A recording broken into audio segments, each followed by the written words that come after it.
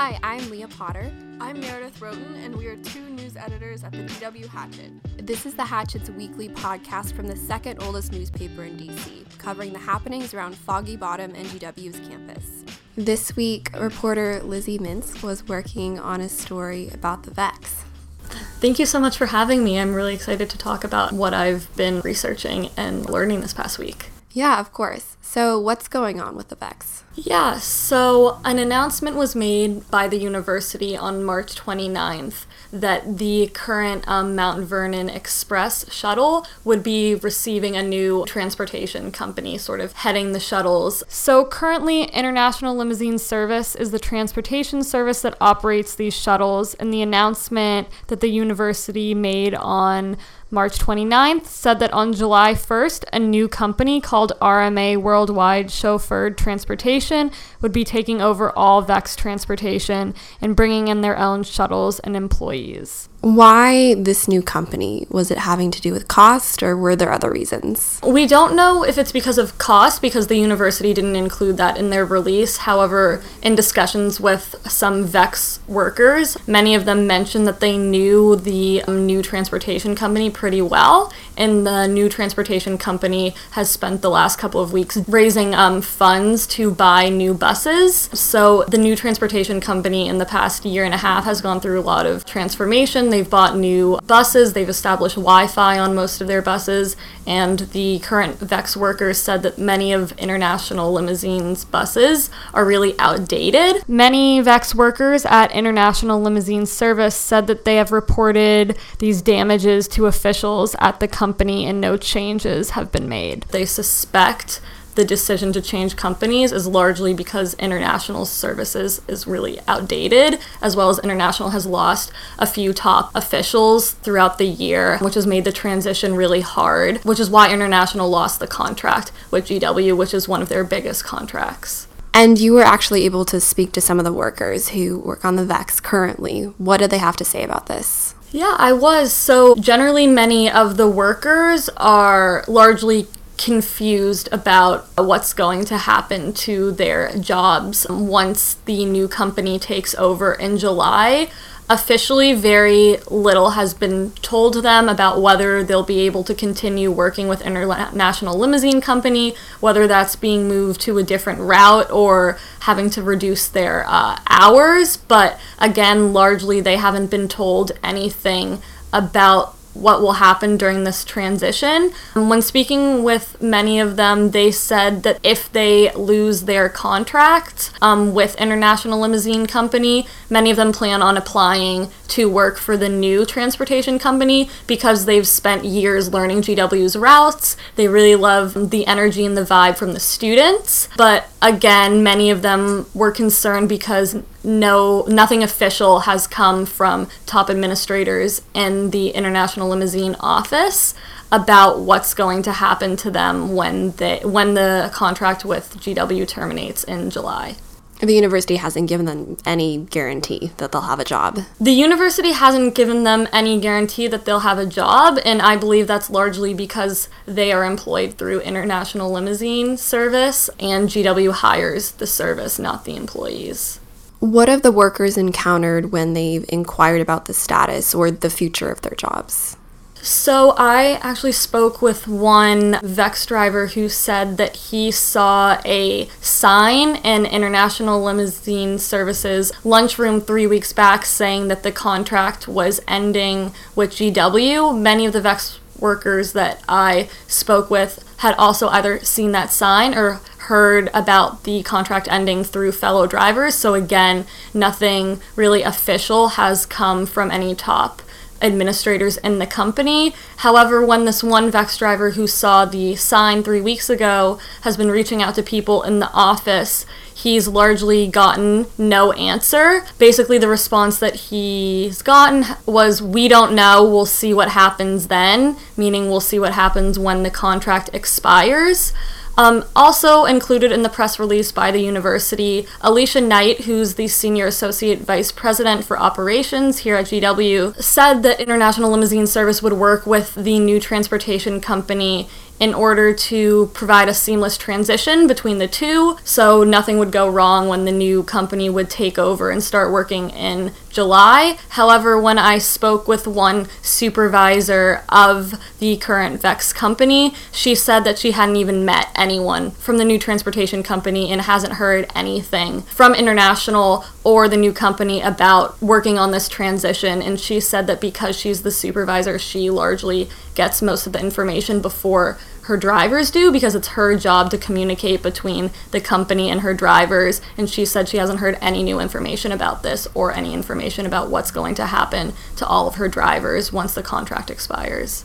What are the major concerns here for the drivers? What are they most worried about? So again, the major concern is what's going to happen to my job. Am I still going to have it when the contract with GW ends? Quite a few VEX workers said that they hope that International Limousine would consider the fact that they had worked for them for many years and worked for GW doing this route for many years, and that they would assign them to a different route. However, many of them knew that that's not always the reality, because International hasn't told them anything about whether this would happen or not. When speaking with one VEX worker who has worked for the company as well as at GW for less than a year, they told me that they were concerned about being able to feed their family and their loved ones, as well as their fellow drivers and supervisors' abilities to feed their loved ones if they were terminated when the contract finished with International in July. I spoke with this supervisor, and their voice has been altered to protect their privacy. My main concern is for the people who drive and supervise, their livelihoods. And without the contract, where are they going to go? Or how many hours will they be able to clock in a week to feed their families and ensure that their needs are taken care of? Like, ideally, everyone would have a large savings account and they're prepared for things that may come along, such as this, but in reality, that's not how life works. One supervisor who I spoke with said that she was worried that if she got terminated, that she wouldn't be able to clock in enough hours in the week to feed her children. Well, thanks for coming on this week, Lizzie, and telling us what's happening with the VEX contract. Thanks so much for having me. Stay tuned for further developments with this story. Meredith, you have a story this week about a new bond that the university is issuing. Yeah, the university issued a bond last month for $795 million. And what that's going toward is mostly refinancing, but also $100 million of those dollars are going towards construction projects like Thurston Hall, and then there's possibly going to be a new residence hall on 20th and 8th Street that they're looking into building.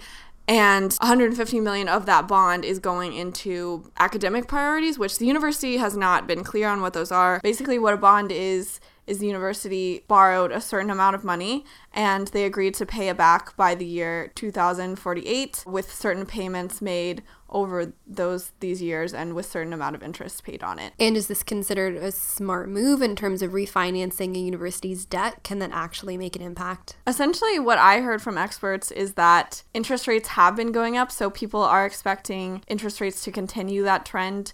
And that's why it's a good reason to try to refinance now. Refinancing is when the university trades some of their bonds that are at a higher interest rate for bond with a lower interest rate and potentially a longer maturity.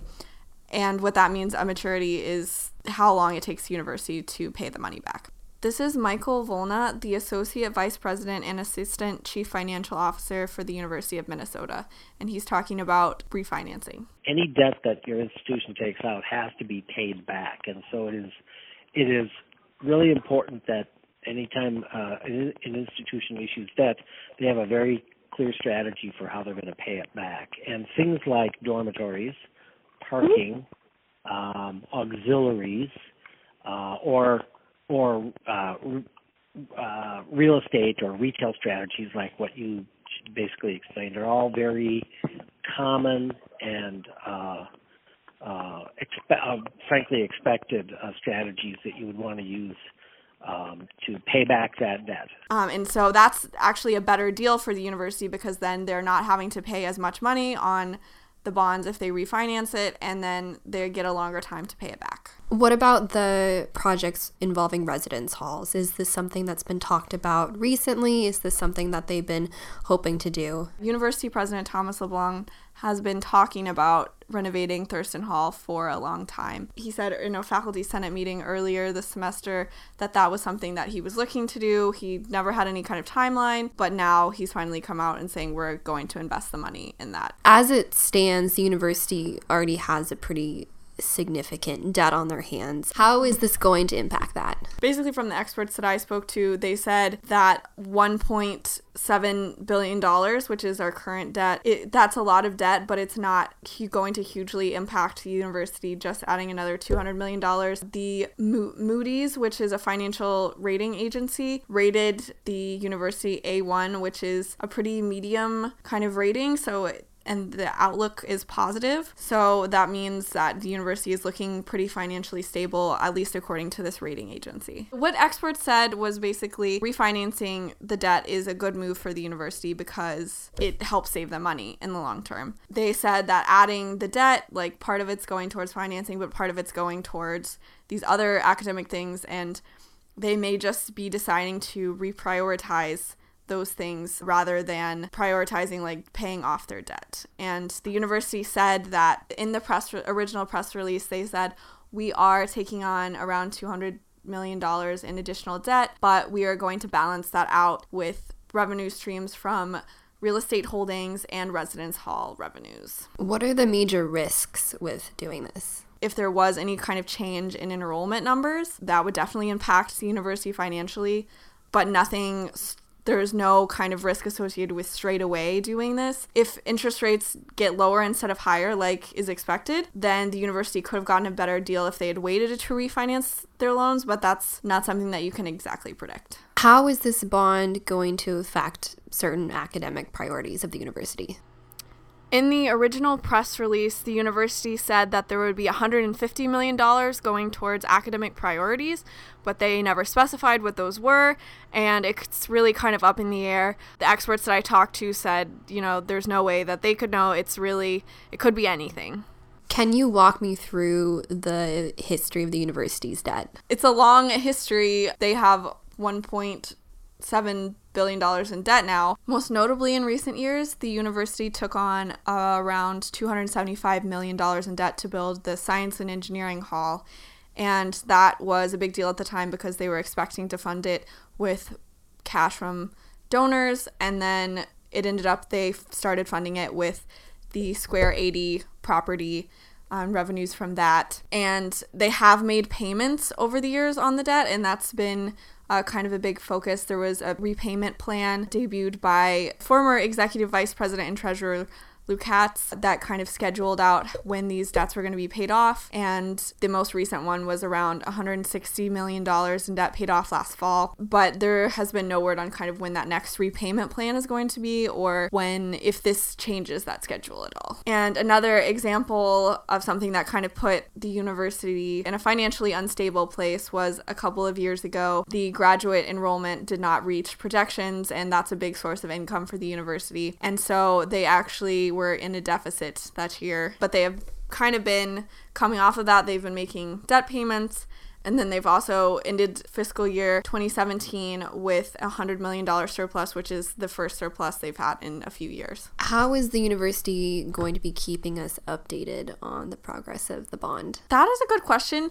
The university typically announces at kind of faculty senate meetings when they make payments on it, and I would assume that they're going to be making announcements as with the progress of Thurston Hall renovations and the other residence hall projects. They haven't set any kind of timeline for this at all, just that these priorities are what is going to be funded. Thanks for telling us about this new bond, Meredith, and be sure to keep us updated as the university makes more progress on this. Yeah, will do, Leah. I'm here with our sports editor, Matt Cullen, who's here to tell us about the baseball team. Thanks for joining us, Matt. Thanks for having me, Leah. Tell me, how is the baseball team doing this season? They're doing well. Early in the season, They lost a few games down in Florida, but lately when they've been back home and against some conference opponents, they've been winning more and scoring a lot of runs. Out of their past 13 games, they've won 12, which is their best record through 13 games out of the past 14 years. And mostly they're doing that by offensively scoring a lot of runs and hitting with power so that their pitchers don't have to hold the other teams to too low of scores to get the win. How does this year's team compare to last year's? Last year's team was driven by a lot of seniors, especially in the lineup. And this year's team relies a lot more on their newcomers and new faces of the starting lineup. So at the top of the order, Isaiah Pasteur and Steve Barmakian have been hitting very well for GW. Isaiah has been the A10 Player of the Week the past 2 weeks in a row. And Steve, although he was on the team last year, didn't play a central role. But this year he's been hitting the 2-hole and playing right field and been a consistent batter for GW. Transfer Dominic D'Alessandro and freshman Colin Brophy both have also added reliable bats to the lineup as new faces, and that has really allowed GW to be able to hit 1 through 9 and collect runs. In the first game that GW played against North Carolina Central Friday, they were tied after 3 innings, and then in the fourth they scored 5, and they've been doing that a lot, having high scoring innings where the entire lineup is able to hit, and that's really built up runs in games and led them to large wins. How was the team's game Sunday? So they defeated North Carolina Central to sweep the Eagles in the series. They defeated them 19-7. And that was after allowing North Carolina Central to hit a home run in the first inning. Nathan Woods got the start, and he ended up only lasting an inning and 2/3. But the offense really backed him up and saved GW from sacrificing the loss. They scored 9 runs in the first inning, 2 in the second, 4 in the third. 8 of the 9 GW batters got a hit. And they really out-hit the Eagles on the game and kind of continued the streak they're having of offensive success. Where does the team sit in the A10? Right now, GW is sitting second in the A10 with a 5-1 record. They still have plenty of conference games left to play, but so far, after being projected to finish 6th in the conference, they've been outplaying their expectations. Right now, they're on pace to finish with 33 total wins, which is 2 more than last year's total, which they finished in 4th place, and 2 less than the first place VCU from last year. Offensively, GW leads the A10 in hits, runs, batting average, and slugging percentage. They've been the best offense in the conference so far this season. It sounds like the team has had a pretty successful season so far. Can you tell us anything about the future of the team? On Wednesday, they go to UMBC to play a midweek game on the road, but then they return for an A10 series against Richmond on the weekend. Richmond is currently 3-3 in the conference and 17-13 overall, so they're also playing pretty well. They don't have the offense that GW has, but defensively their pitching is slightly better than GW has. Last year, when the two teams faced off, the Colonials beat Richmond 2-1 in the series. With 24 games left on the schedule, there's still a lot of baseball left to play, but talking to some of the guys earlier in the season, I know they're excited to host the tournament, which they have in the past couple years, and try to get a good seed so that, especially the seniors, they're looking to, if they could get a couple wins or even win the tournament at home, that would be like the biggest goal in their college career. Thanks for coming on this week, Matt, to tell us about GW's baseball team. Thanks for having me. That's all for this week. Thanks for joining us on Getting to the Bottom of It. Getting to the Bottom of It is hosted by news editors Meredith Roten and Leah Potter and features culture editor Matt Dines. This podcast is produced by assistant video editor Ariana Denham, assistant copy editor Emma Tyrell, and managing editor Tyler Lovelace, and music is produced by Olk Studio. Special thanks to Lizzie Mintz and Matt Cullen for joining us. See you next week.